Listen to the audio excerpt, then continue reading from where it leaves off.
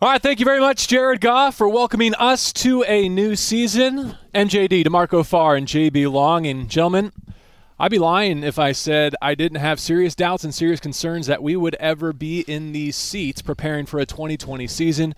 So though I tried to remain optimistic, to me this is still a sigh of relief. This is a celebration to see your faces, to be in a booth together, and to be preparing for week one, now less than 48 hours away. You know, JB, I truly believe what you said, because I remember going to the first Rams training camp practice like, oh, my God, they made this happen. You know, going back to May and April when you couldn't have the draft and all these different things, there was no doubt in my mind that this was going to be a season without football.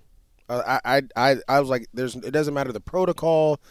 It is going to rely on the players and the people in that building if they can, you know, stay from the temptations of going out and doing certain things and creating an outbreak. And I mean, I think all the praise should go to them, not just the players, but the staff, the coaches, right, training staff, but then also the janitors and the other people that are custodians that are in the building, the chefs and the cooks and everyone that's in that building, the PR staff, everybody, because if one person were to slip up, that whole team would be in danger. No doubt. I'm going to enjoy the journey, man. I'm with you. I didn't think we were going to be sitting here doing this, so this is a treat. I can't stop smiling. You know, I'm grabbing the seats, just all excited. I mean, from when this started, you know, this whole COVID thing started to, you know, till now, we're going to kick off on Sunday. There was a game last night, you know, so it's I'm telling myself this is really happening. So it's excitement, shock, you know, I'm letting myself get used to this. Before we get to the Cowboys and the Rams in SoFi Stadium, the grand opening that's been tamped down a little bit by the fact that,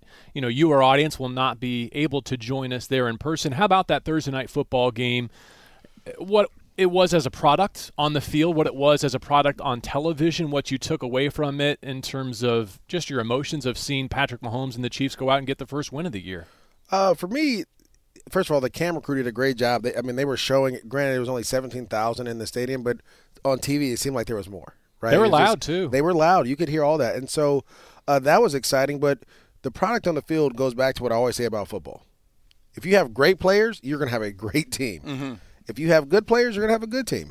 If you continue to trade away your great players, that's the product you're going to have on the field. Well, I'll say this, too. There's continuity for the Chiefs, right? And I'm not comparing the Rams to the Chiefs right off the top of this show in 2020, but I will say when you have coach, when you have quarterback, when you have a lot of pieces on offense, they were able to pick up roughly where they left off in the Super Bowl, right? I mean, then they play this game where they let the other team get the first score or whatever, then they rip off 31 unanswered.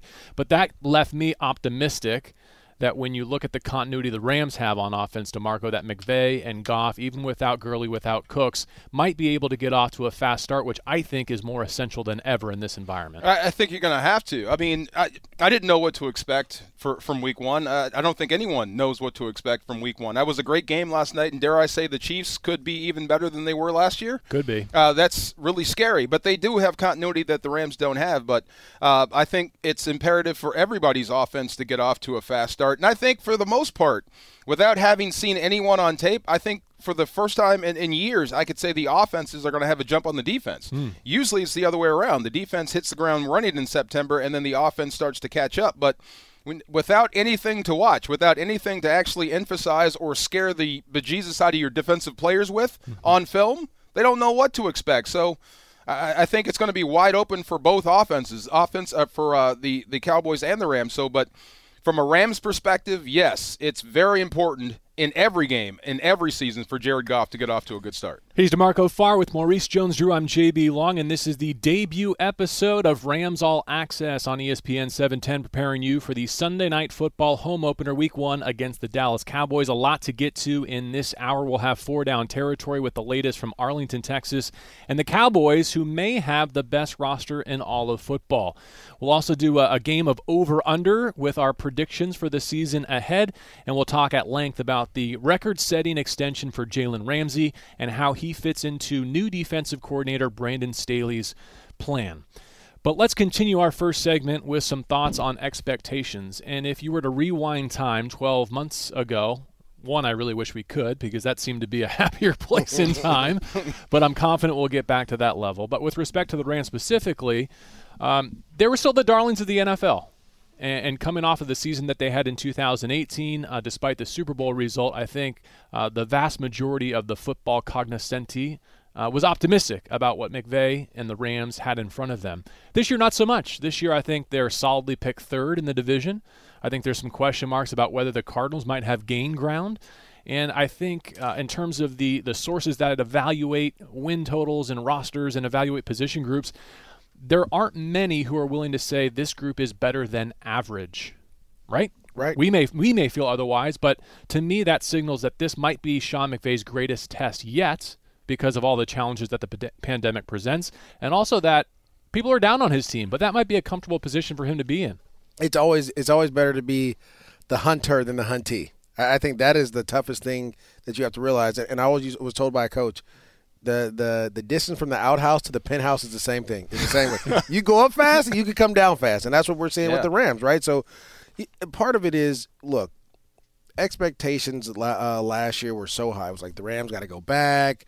You know, they stumbled in the Super Bowl, and then, you know, you start off fast, and all of a sudden you play the Buccaneers. Everything starts going downhill a little bit. You trade everyone away. You bring in Jalen Ramsey. So there have been some issues, some I wouldn't say issues, some things that the Rams have done that kind of put them in this situation. But the situation they're in, I love it. I love it for one reason. No one knows what Cam Akers is going to bring. Mm-hmm. No one knows what this defense is going to be. There is no expectation. The only expectation is on Jared Goff being better. That's it. So if I can go in there saying, hey, we could just play free. We don't have to worry about winning 14, 15 games again. We don't have to worry about going back to Super Bowl. All we got to do is go back out there and play our game.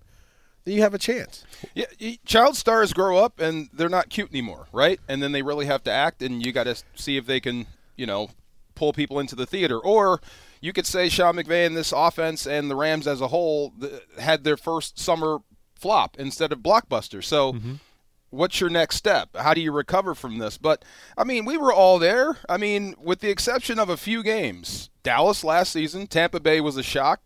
You were in Baltimore. Those were the three. Yeah, every other game.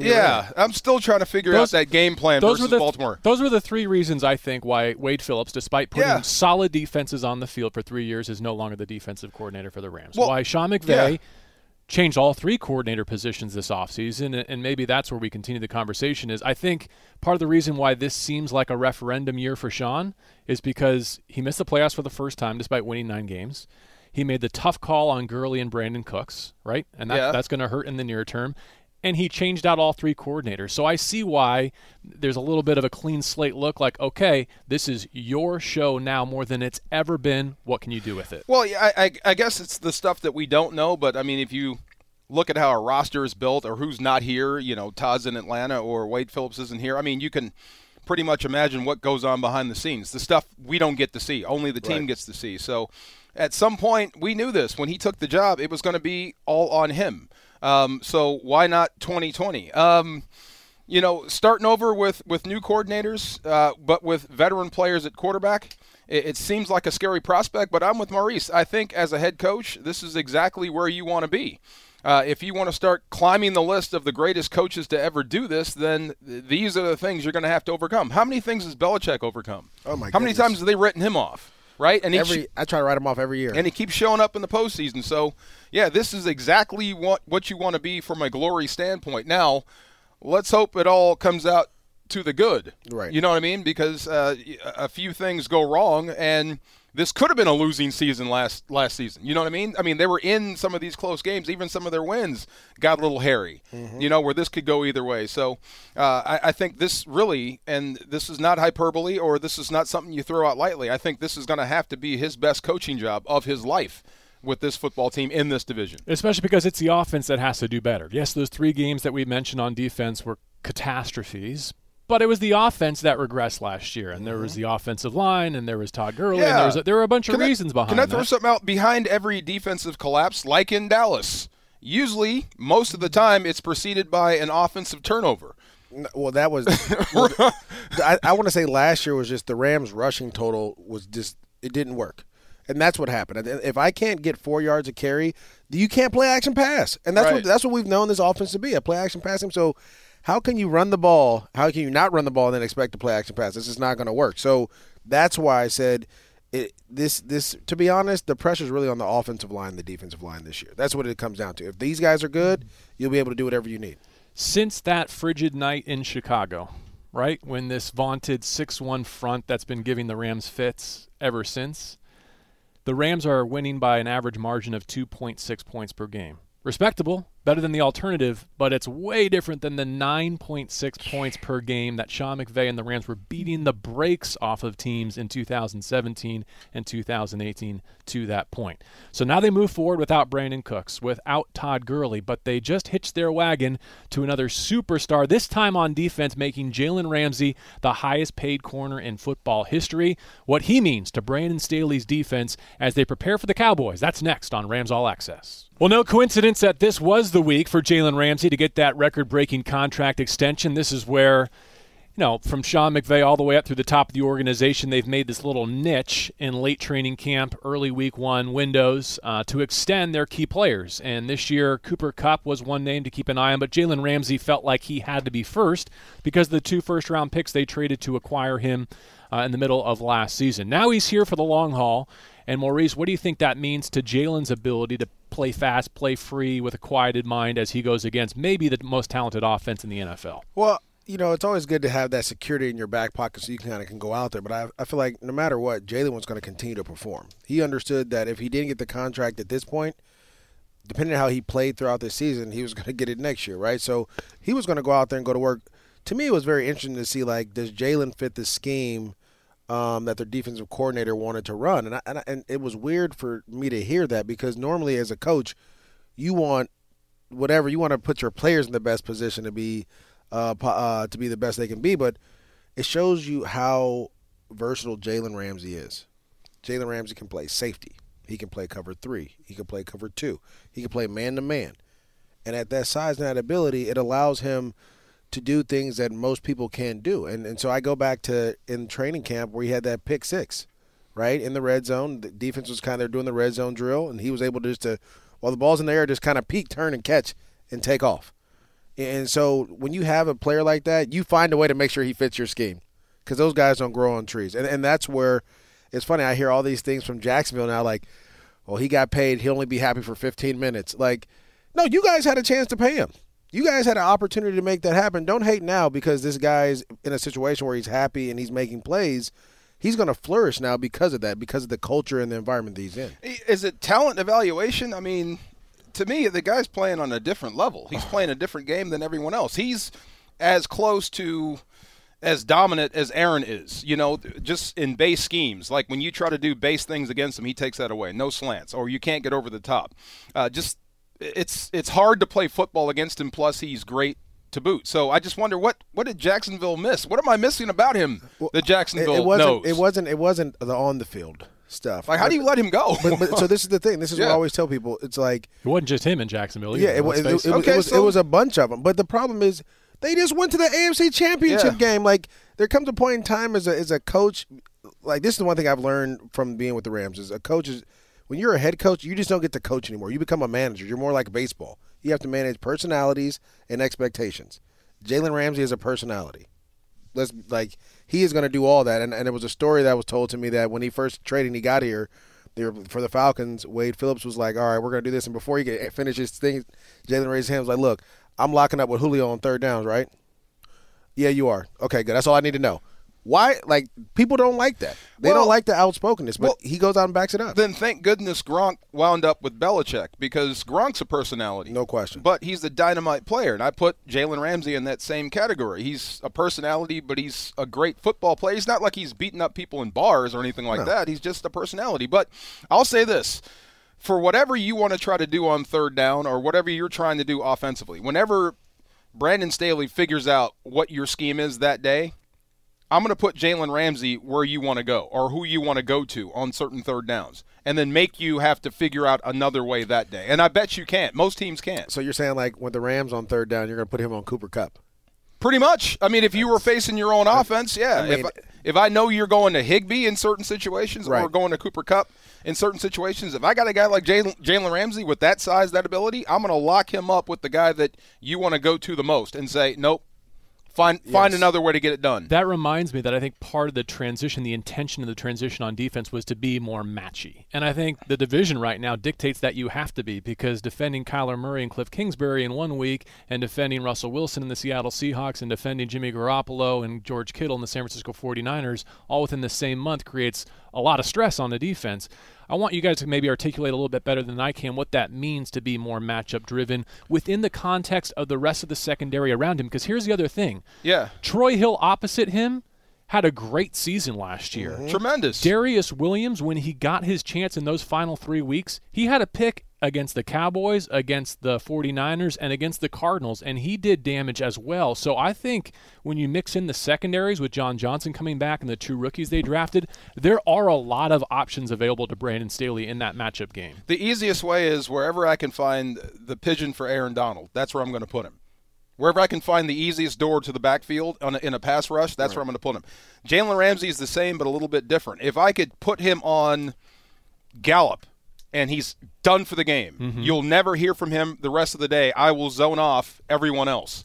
I will give help to Troy. I will give help to Darius. Right. And let Jalen take this guy away. So he's not a guy you leave on one guy and say go get him all day long. He's a guy you put on different people to lock him down in certain situations. You know what I mean? Well, I'll say this. The game of football has changed completely from when me and DeMarco played. And it's funny to say that because I've only been out for like 5 or 6 years. But remember, left ends only used to rush on the right side of the offense, right? And right ends are on the left side. So you put your pass rusher to go against the left tackle.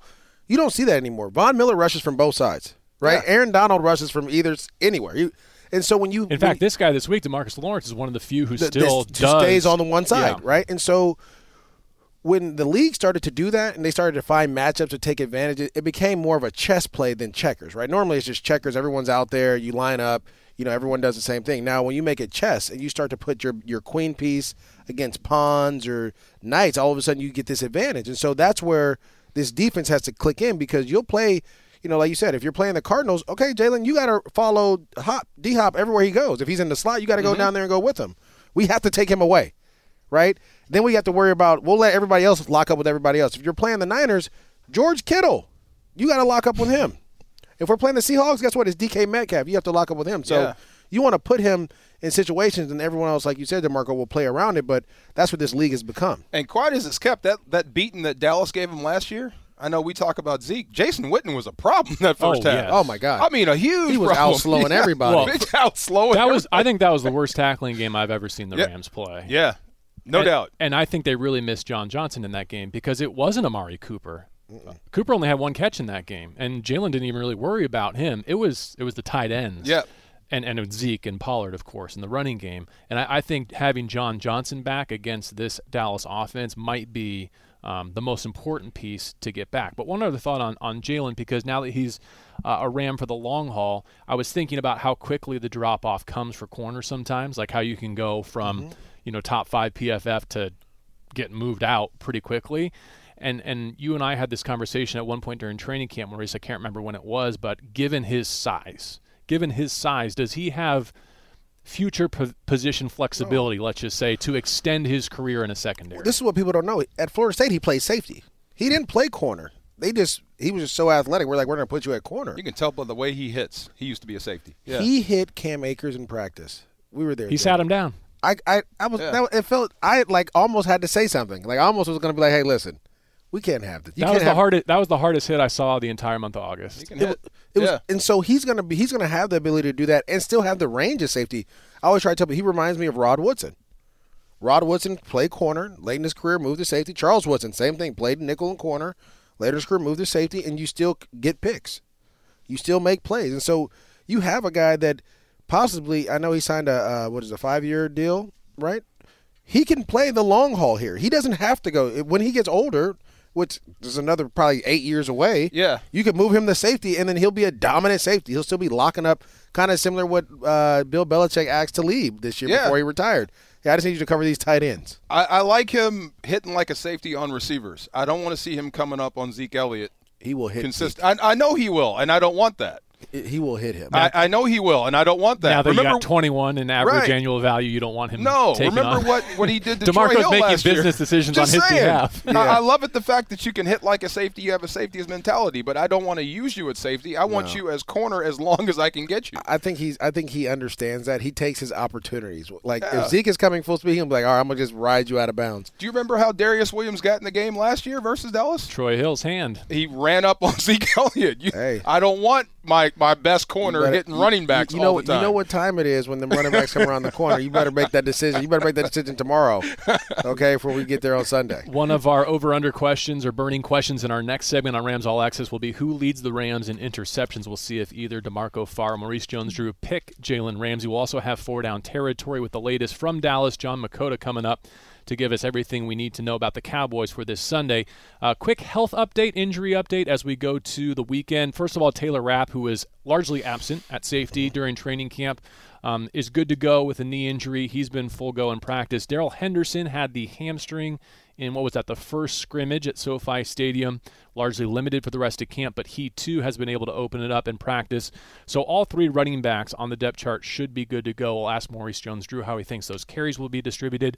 But the other news of this week is the edge rusher from Alabama, Terrell Lewis, starting the year on the non-football injury list. He had a knee procedure, had some previous history with that. They were afraid there was an infection. Turns out it's not as bad as it could have been, but he's going to miss at least the first 3 weeks. What do they miss, DeMarco, in not having the rookie on the edge?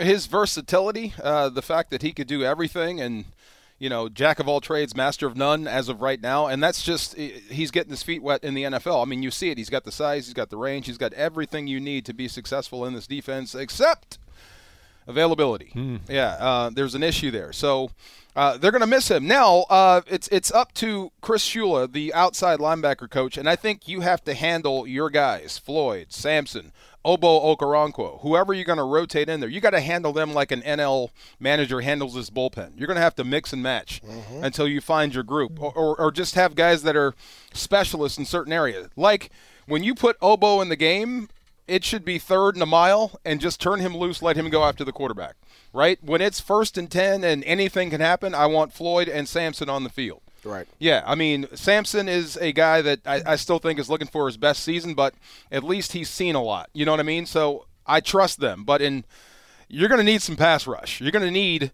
Leonard Floyd to be the guy that he was drafted to be. And if you can't be that guy next to the best football player in the game, then it's just not in you. I'm not sure how many Rams have favorable matchups this weekend against the Cowboys. Their roster is loaded, but I would put Floyd in that category because instead of La'el Collins coming off a career year at right tackle, it's going to be Cameron Irving, a reserve from Kansas City, who's going to get the start at right tackle. And so if you're Floyd, and this is a money-making year, started off right. Go get the early lead in the clubhouse in Week 1 against Dak Prescott and the Cowboys. Okay, over-unders coming up next, plus 4-down territory with John Makota from The Athletic in Dallas when we come back to Rams All Access. And we continue with our first installment of 4-down territory in the 2020 campaign. From Dallas, John Makota, representing The Athletic, is with us. He covers the Cowboys as well as anyone. I've been reading a ton of his stuff as we prepare for Sunday Night Football at SoFi Stadium. John, I hope you're doing well, and thank you for some of your time on this Friday. Are you buying or selling the Cowboys as favorites in the NFC? I am buying them right now. I know it hurts them that they didn't have the regular offseason that you would normally get if you have a new head coach, and that might make things a little bit more difficult. But just what I've seen in these training camp practices leading up until this weekend, and really the addition of CeeDee Lamb, I think that kind of puts them over the top. But it's a two-team race. It comes down to the Cowboys and Eagles, and so I think it comes down to that Week 16 game between those two. You know, John, I only see one weakness up and down this roster, and it's probably the secondary, maybe more specifically safety, which I know is a position the Cowboys don't invest a lot of assets in historically. Are there any other glaring concerns as you evaluate them at the outset? No, those are absolutely it. It's the defensive backfield, and in particular being able to cause turnovers. That just hasn't happened here in the last 5 years. And like you mentioned, the safety, they just haven't invest in that position, so there's really no surprises. That's definitely the biggest weakness. If I would go to any of the strengths on the team and say what could potentially be a weakness, I would say the health of Tyron Smith. If they were to lose Tyron Smith, their starting superstar left tackle, they would be in trouble. And he's missed at least 3 games each of the last 4 years, and so he's not getting any younger, so that's definitely a position to keep an eye on. L.A.-born USC product Tyron Smith there at left tackle. All right, question number 3 for John Makota, who covers the Cowboys for The Athletic. I wonder about the leading receiver for this group. I mean, Amari Cooper is the biggest name, of course, but when you take his injury concerns into account, do you think he or maybe CeeDee Lamb or perhaps even Gallup might lead this team in catches when all said and done? I think when it's all said and done, it'll still be Amari Cooper, but CeeDee Lamb has been ridiculously impressive in these training camp practices and what we were able to see even in the first week of the season. He'll be their punt returner. He'll be used in a variety of ways. He'll be the guy they go to on all their jet sweeps, and they're going to find a variety of ways to get him the ball in his hands. And I think he's going to make an immediate impact. I know it'll be tough to compete with Clyde Edwards-Helaire there for Offensive Rookie of the Year, but he'll be in the conversation all season long because he's going to be a special player. But I would have to go with the veteran. When it's crunch time, Dak's going to be thrown to Amari Cooper. Yeah, quite a debut on Thursday Night Football for the Kansas City tailback. Final question, John. For all his attributes, and there were plenty of them, it often felt like Jason Garrett was holding his talent back. I know a lot of Cowboys fans were not content with that, part of the reason why they ultimately made the change. But are we sure Mike McCarthy is the head coach to maximize that talent? I think he is because he's coming in at the right time. I really think that Jason Garrett receives too much criticism for the way that being too boring in that offense, because I think it was the perfect fit when you were going to bring in a rookie quarterback like Dak Prescott, and he kind of eased him in to like slowly putting more on his plate, and now he's at a point now where he should be open to do everything. He should be able to do everything that's asked to him. And Mike McCarthy is a guy that's going to put new wrinkles into the offense. And so it did get a little stale there. So it just seems like Mike McCarthy's coming in at the perfect time. John, a lot to look forward to covering the Cowboys this season. I hope you have a blast. And thank you for spending part of your Friday with us on 4 Down Territory. No problem. Thanks for having me on, guys. All right, we continue with Maurice Jones-Drew and DeMarco Farr. I'm JB Long. Prime time at SoFi Stadium, the opener against the Dallas Cowboys right around the corner. When he talked about, John, speaking of John, when he talked about the weakness on this Cowboys roster, being in the secondary, the defensive backs, my mind ran to, okay, well, that's kind of the strength of the Rams. That's probably where Sean McVay, knowing him, wants to attack. Do you think that's where the Rams go and try and get into maybe a shootout against the Dallas Cowboys on the opening night? Oh, absolutely. As long as you can protect Jared Goff, and you have to create space on the bootlegs and do what have you, but that means you have to get the running game going, so there's a lot to it. But, yeah, I mean, if the Rams can get into a situation to where they have to throw the ball against Dallas, I fully expect Robert Woods to have a Robert Woods-type day, to Cooper Kupp to probably be the best receiver on the field on game day. So there's just so much you can do offensively as long as you get the running game going so they buy into play action, you can create space. Same as with Garoppolo in San Francisco. It's not the plays within the scheme that worry me with Goff. It's when stuff gets off schedule and he has to create. That's when the issues start to come, or the turnovers start to happen. So as long as you can get that run game going that creates space, that opens up play action, I fully expect these receivers, the Rams receivers, whichever 3 you want to throw out, will have success versus the Dallas secondary. Pro Football Focus has an interesting point about the one that you just made, Jared Goff beyond his first read. Lowest rated quarterback by their grading system in the entire NFL last year. He's kind of like the point guard who can distribute when everything is on schedule, and when you're in system, when it gets off platform, has not done a good enough job, and that's part of the reason why the offensive line is seen as being so essential to the team's success this year. All right, as promised, let's get to our over-under. Not all of these are true over-under. Some of them are just burning questions that I listed as on my mind as we go into Week 1 against the Cowboys. And Maurice, I'll give you the honor because here's a tailback question to start. Give me the percentage breakdown of the pie in terms of carries this season between Malcolm Brown, Cam Akers, and Darrell Henderson. I will go 40% Cam Akers. Is it by the end of the year? Yes. Okay. Season long. 40% Cam Akers. 35% Malcolm Brown, and then the rest, I think the 25 would be for Darrell Henderson. You agree to Marco that Cam Akers, the rookie out of Florida State, will lead this team in carries in 2020? I know where you're going. I'm going to bump it up. I'll say 60% by the end of the year. Come on, man. And I love Malcolm. You guys know I love Malcolm. I think he's as good a runner as Malcolm is already, and he just got here. You know what I mean? So I think he's your lead back, and I think you're doing the right thing.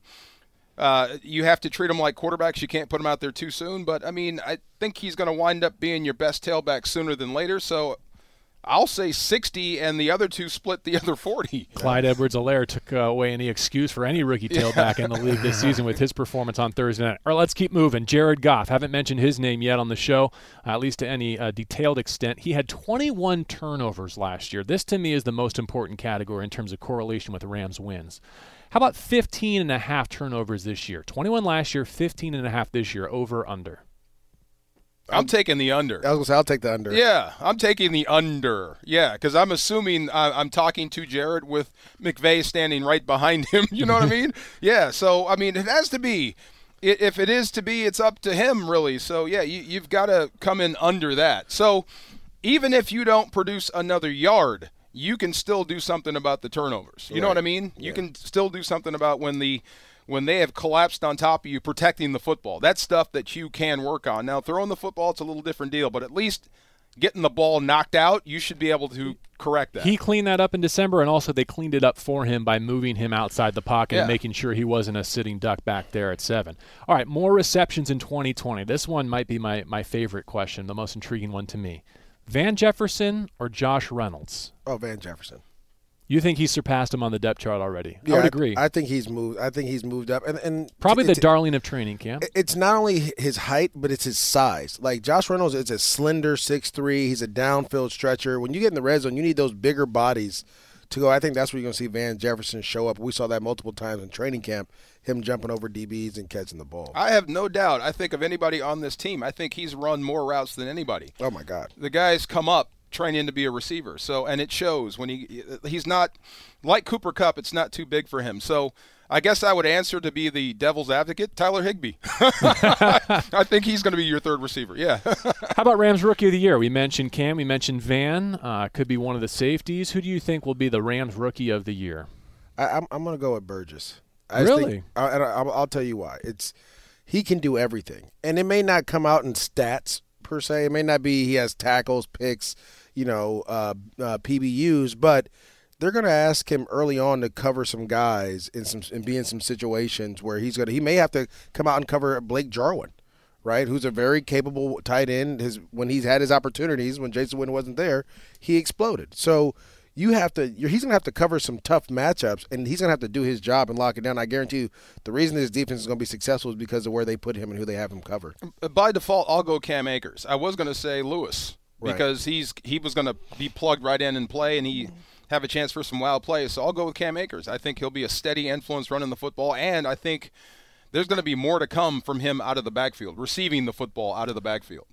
I was going to say I would have said Cam Akers, but it just I have to give you something different. I can't always talk to RBs in this thing. Consider this a 2-minute drill. We're going to have to move quickly to get through the rest of these. More likely to have a career year from the class of 2017. John Johnson at safety, Gerald Everett at tight end. What say you, DeMarco? I'll go John Johnson. He was hungry last year. You could tell it was killing him, and it's money time for him. So I think it's time for wild plays. Ditto. Tyler Higbee set franchise records for tight ends last season, but he did the bulk of it in 1 month in those final 5 games. So 69 catches, 734, 3 touchdowns. Can he do more, yes or no, in 2020? Yes. Absolutely. I think we're going to see more, too. Interesting. Who leads the Rams in interceptions this year? Is it Jalen Ramsey or someone else? It's going to either be I'll say John Johnson III. That's a good pick. That's a good one. Darius Williams. I like it. Who are you going to pick on? I mean, from the sample size, he's going to get 16 of them, right? If he plays 16. Right. So I like those picks for Rams interceptions. Dante Fowler recorded a career-high 11.5 sacks last season, speaking of getting paid, right? Contract year deliverance. That was with Clay Matthews hawking a few along the way, too. So Leonard Floyd now has averaged 4.6 per season, 4 of them in Chicago. Former first-round draft pick, over under 6.5. What do you think? Over. I'm going to take the over, but not by much. Does he get one on Sunday night? I think he gets 2. 2 to I start. think he gets double digits this season. Wow. I hope so. I hope you're right. Yeah. How many kickers do the Rams use this year? They start with Samuel Sloman, their 7th-round selection. I was torn. I didn't know whether to set the over-under at 1.5 or 2.5. I'll say 3. So you're going over 2.5. Over 2.5. DeMarco, would you go over 2.5 or only over 1.5? I'll go under 2.5. Under 2.5. Yeah. Okay. Come on, Samuel. We'll see if Hang he's in the there. final answer with his predecessor across the way with Bones Fossil on opening night against the Cowboys. And you know Bones is going to have something for the Rams. That should be a good one. Okay, quick bonus. I got 2 more now. Does Bones Fossil run a trick play on special teams, yes or no, Sunday night? Yes. See. Even though he knows the Rams more than anyone would be expecting it. Yep. Yes. Interesting. Okay, and here's the last one, because I look at this first 5 games as the first segment, right? I think this is the real first chunk of the season, and I'm curious, what will the Rams' record be when they travel to face San Francisco Week 6? That's their first division game. Quick refresher, here's their first 5-week schedule. Cowboys at home, then 3 road trips to the East Coast in the early window in the stretch of 4 weeks. At Philadelphia, at Buffalo, home to the Giants, at Washington. So Week 6, they played 5 games. What's their record going to face the 49ers? Woo. I would say 3-2. I would say, just because I think that's the most likely. you got to go to Buffalo. Buffalo's always tough to play, and they're a good team. Right. So I'll say 3-2. If you're 3-2 by the time you face San Francisco, that's pretty good. So if you depending on who you beat. if you get one from the NFC East, right? These are the Yeah. 2 favorites in the East, Cowboys, Eagles. Yes? right. And then 2 out of the next 3 at Buffalo, home to the Giants, at Washington. 3-2 going to San Francisco would feel good in your eyes. Yes. I think it would put you in a great position to make a run in the division where you played your competition well, and in the back end of your schedule where it gets home friendly. All right, so 3-2 or better Right. Better. is where we want to be talking Is Week Wentz 6 healthy against or the not? 49ers. All right, he's DeMarco Farr with Maurice Jones-Drew. I'm JB Long. We will talk some more about the division, first week matchups for the Cardinals, the Seahawks, and the 49ers. Plus, we'll dwell on SoFi Stadium and what a marvel it's been. We know you can't be there Sunday, but we want to give you our first impressions as we prepare to call Cowboys and Rams on Sunday Night Football on 710 ESPN. All right, since it's Rob Havenstein who brings us back in, why don't we spend a quick moment on the offensive line, which I think is kind of the Jenga piece to this whole thing, as we found out last year. And Rob Havenstein might be the most important piece to have a bounce-back 2020 campaign. He was not all-pro worthy, but probably Pro Bowl worthy in 2018. He unfortunately fell off a cliff dealing with some injuries and regressing a bit last year, and the rest of the offensive line went with him. What a first test for Rob in this offensive line when you look at this defensive front for the Dallas Cowboys and consider that they could have had Gerald McCoy as another moving piece as well. My goodness, is this going to be tough. No, it's definitely going to be a challenge. I think every week you're going to, Rob Havenstein's going to have to go against one of the top pass rushers or top defense guys in the league. If you go look down the list, I mean, Washington, he's going to go against Chase Young, right? The top, one of the top, or the number 2 overall pick. Buffalo, they have guys, and so every week is going to be that way. It's going to be important, though, for the Rams, again, to get this offensive line going forward. We saw when they went forward last year, even the guys were banged up, when they were running the ball and they were getting guys going, they were able to move guys off the ball. So that's what you want to do. You have to go in and establish this running game early against these Cowboys and then use the misdirection with the play-action pass or the fly sweeps. You got to get guys kind of thinking, and if you can get them thinking, then I think this O-line will really – you'll start to see them gel throughout the course of the game. We were out there, JB. We saw Rob Havenstein walk right by us, and we won't talk about what happened when we saw him. Yes, I know where you're going. You know what I'm saying? Mm-hmm. But he looked leaner.